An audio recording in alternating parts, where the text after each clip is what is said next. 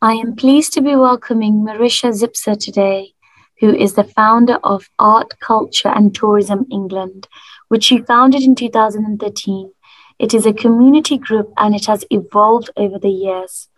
ACT was established as a strategic vision to embrace the prominent creativity and flourishing of community interest and cultural groups in and around Beeston, Nottinghamshire, with a global outreach. As an ACT ambassador, Marysia represents Nottinghamshire and then over the next few years, the rest of East Midlands region, Derbyshire, Leicestershire and Lincolnshire. Her first visits following the invitations to her before the pandemic were two regions in Italy, Genoa in Liguria and Ravenna, Romagna. And there are so many art, culture, literature and history interlinks and connections between Italy and Nottinghamshire, with the three literary icons, Lord Byron, DH Lawrence, and Alan Sillitoe.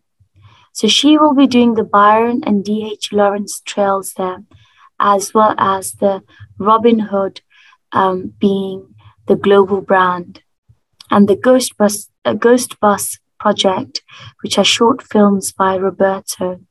Thank you so much for joining us today, Marysia. Please, can you tell us a bit about your background? Thank you for asking me, Anum. It's a pleasure. It's my background, if I just keep it quite simple, is going back to my early 20s, really, is as communicator. From my early 20s, I got quite quickly into writing and promoting and PR, given great opportunities in London during the 1970s, working for Terence Conran, so Habitat Designs and Conran Associates, which were based in Covent Garden.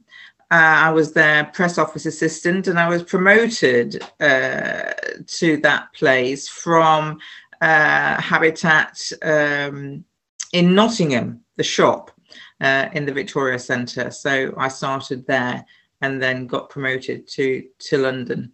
I had a very good friend living in London, a school friend who was a packaging designer, and she said, "Right, Marysia, time to come to the big smoke."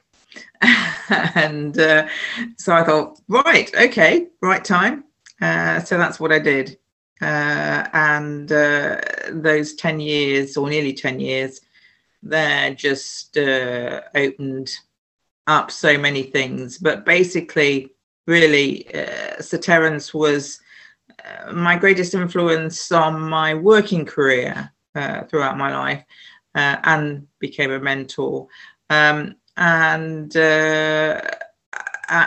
also the going on from there to the BBC. See, I went into publications after that and radio.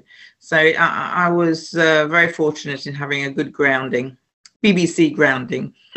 So yes.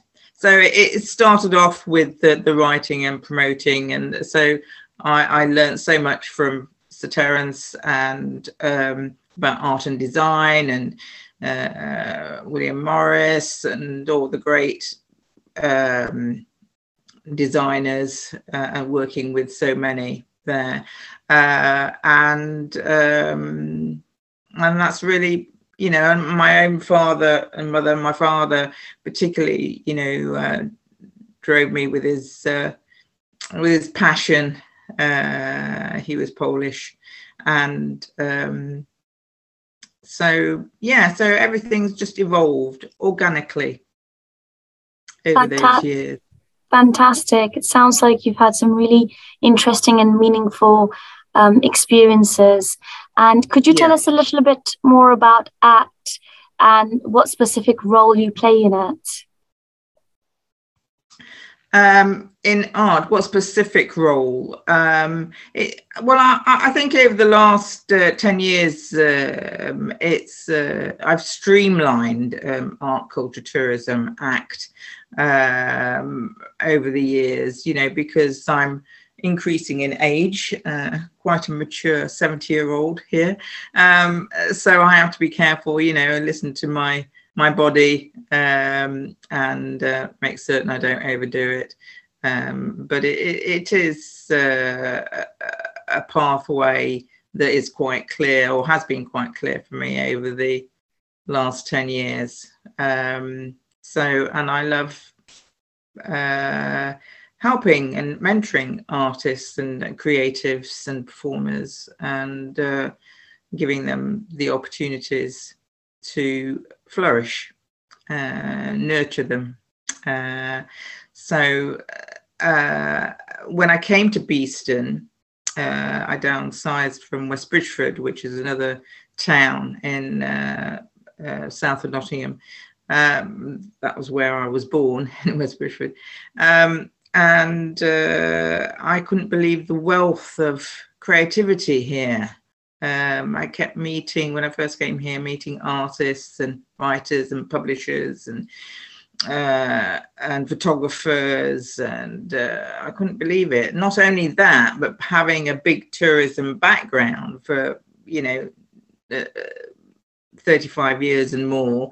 And they were sitting on this fantastic industrial heritage, you know, with boots across the park and the universities and the lace industry, and you know, having the Beeston Canal here and built in the late 1700s, and then the River Trent, one of the most important rivers in England.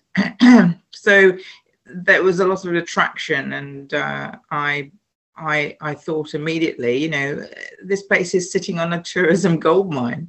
But that was me, because I'm a, you know, I can spot these things immediately, you know, when I travel around.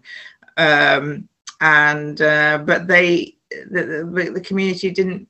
They said tourism, because the tram was being built at that time, and it brought a lot of anguish to local residents. I was just south of the town in Beeston Rylands, so we didn't have the tram being built here. But then after a few years, they said, "Oh yes, Marysia, you're right, you know." So that's when I started doing networking. I was asked to do networking events, so I started doing that and bringing local and international artists and performers into a good mix over a two-hour evening span. They were called Cultures Crossings. So that's how it started. You know, it's the people and the places. I'm inspired by people and places, nature and the environment. And when you have got a clear pathway, which my garden has, to a lovely park, it's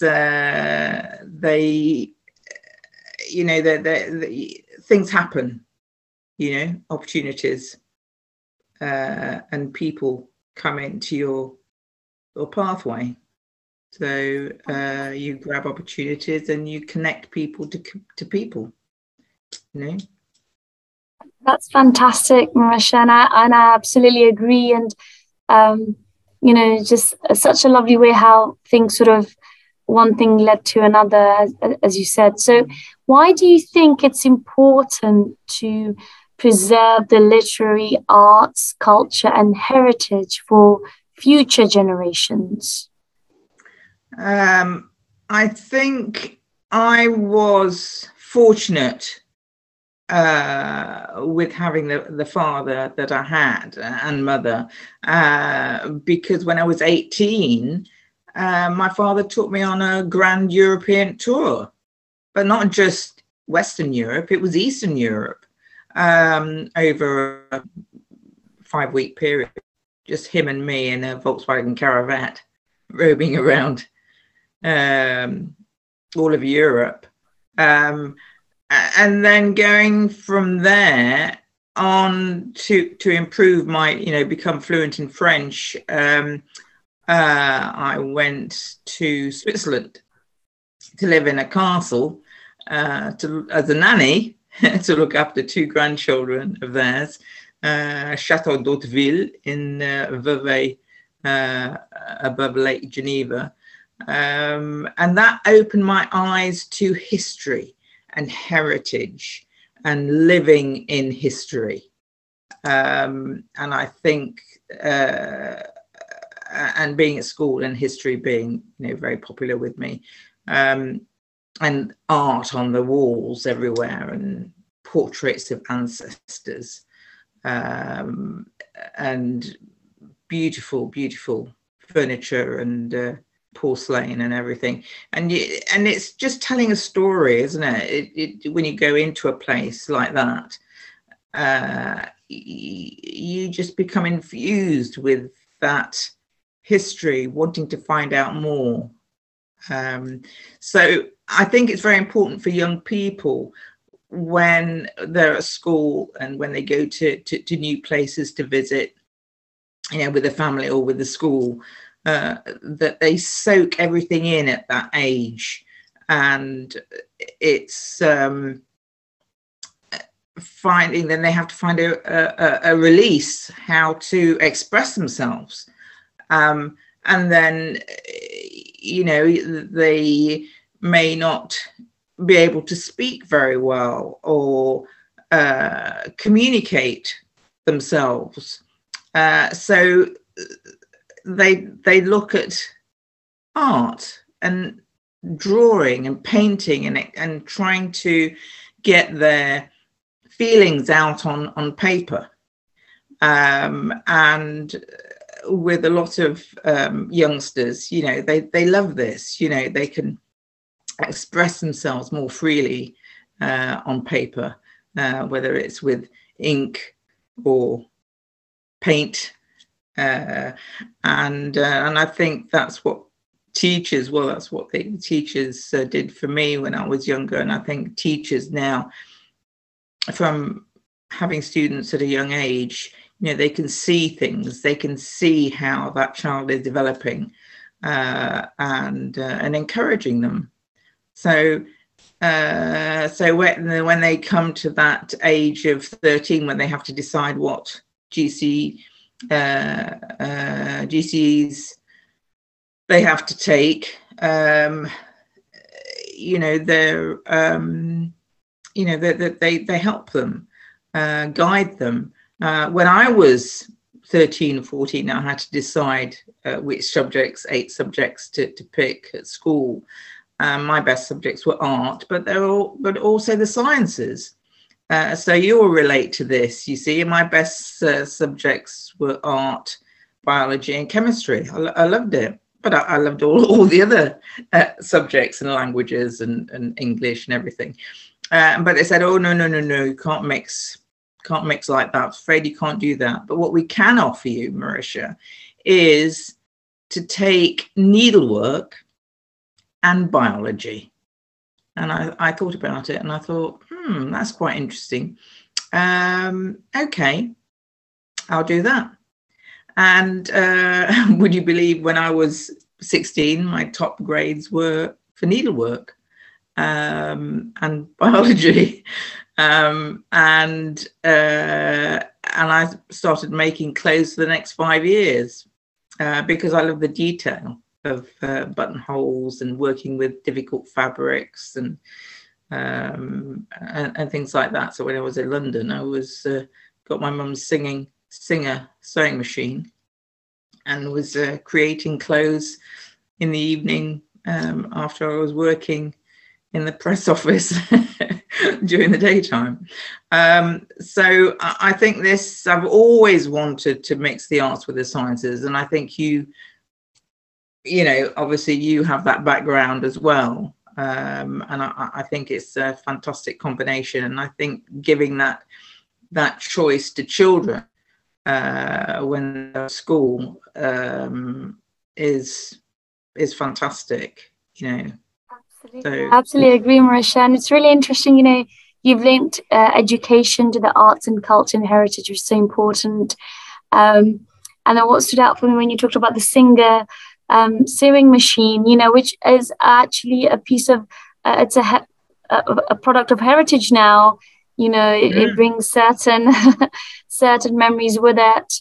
And even needlework as well, you know, in the society that we live in now, it's a craft. It's so important to preserve this and to know the joy of heritage crafts and traditional crafts like those.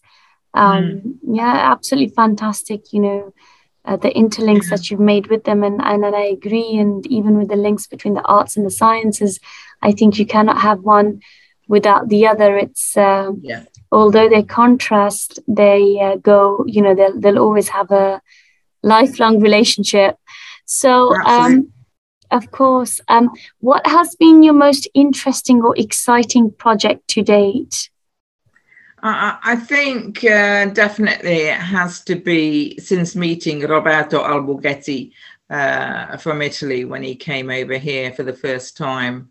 I promoted his project, his Laser Actions project, and he's a visual artist. And when he came over here for a few hours, he was meeting friends in London, staying over, and said, could you come over by train up to Beeston? And I said, yes, of course. And I'd researched a little bit into his background before he came. Then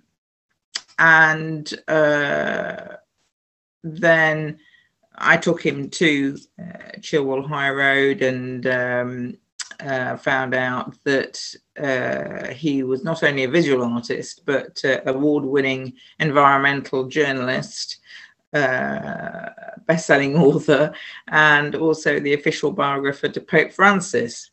And at that time, he had just brought out his second volume on Pope Francis called My Life is an Arrow.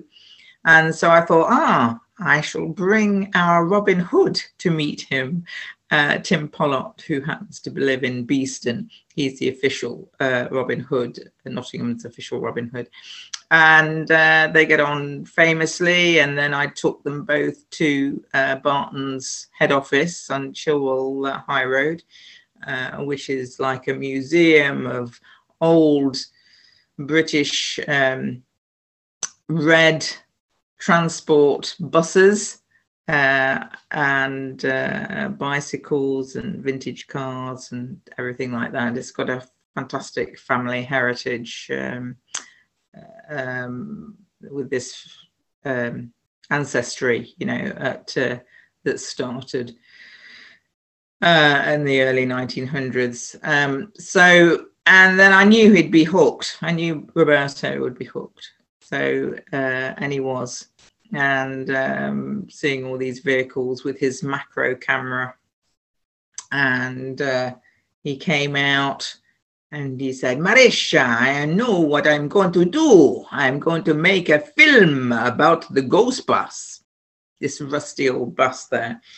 And so that's what happened. So the rest is history. But people can listen to my broadcast on BBC Radio Nottingham, which I told the story of how we met Roberto, and it's actually on my website under the Ghost Bus project under events, so they can listen to how we met.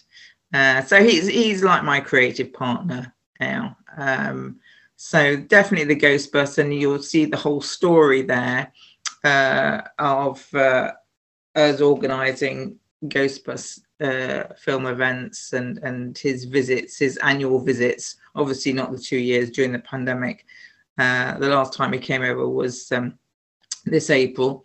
But you can read the stories and the press releases and links on that site. and now it's the Ghostbusters project of the short films is traveling around the world, and we want to take it into South Africa next year, the end of next year. So it's all quite exciting. But it's gained such a big following here, and in Beeston and Nottingham and Nottinghamshire, and further afield. It's got many followers now. So it sounds like it's gained such a momentum, and things sort of snowballing, and I'm really excited for you guys in the future. So tell us a bit about the heritage of roses linked to the English and Italian culture. Well, I think because we have this creative partnership, a few years ago, at the start of the pandemic, was it 2019, early 2020, I started writing quite a lot from home, or writing blogs, and I do call outs on social media, and my garden's always been flourishing since I've been here. Started with a blank canvas when I came here, but it's developed really well. And I was saying, well, what's growing in your garden now? Tell me if give me some photos and about your favorite roses in your garden, and why. I think I asked them for one or two photos, and that's how it started. And it was fantastic what people had sent in, and I thought, well, I've got to make this into a really nice article, a blog, and not only from the local area, but also from all over the world, from people that connected with me on Facebook. And Roberto was really, really interested in this. He says, I'm going to send roses from Italy as well, from myself and from my friends here. And so it really, really developed. And then he said, I would really like, because he is also director of OK Schools, Italy Schools magazine, which is a national magazine. It was published, as a paper magazine, but now obviously it's all online. And he said, I want to make it an initiative for OK, for the school students all over Italy.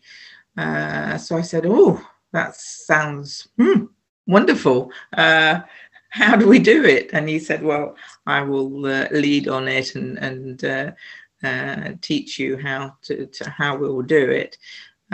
So that really started off because it's a way of an expression, again, with poetry and writing and photography. It's a chance for people to send in images of their roses in any art form, and so from paintings or crafts, type of stoneware or sort of old historic buildings, when they carve roses into their architecture or brickwork.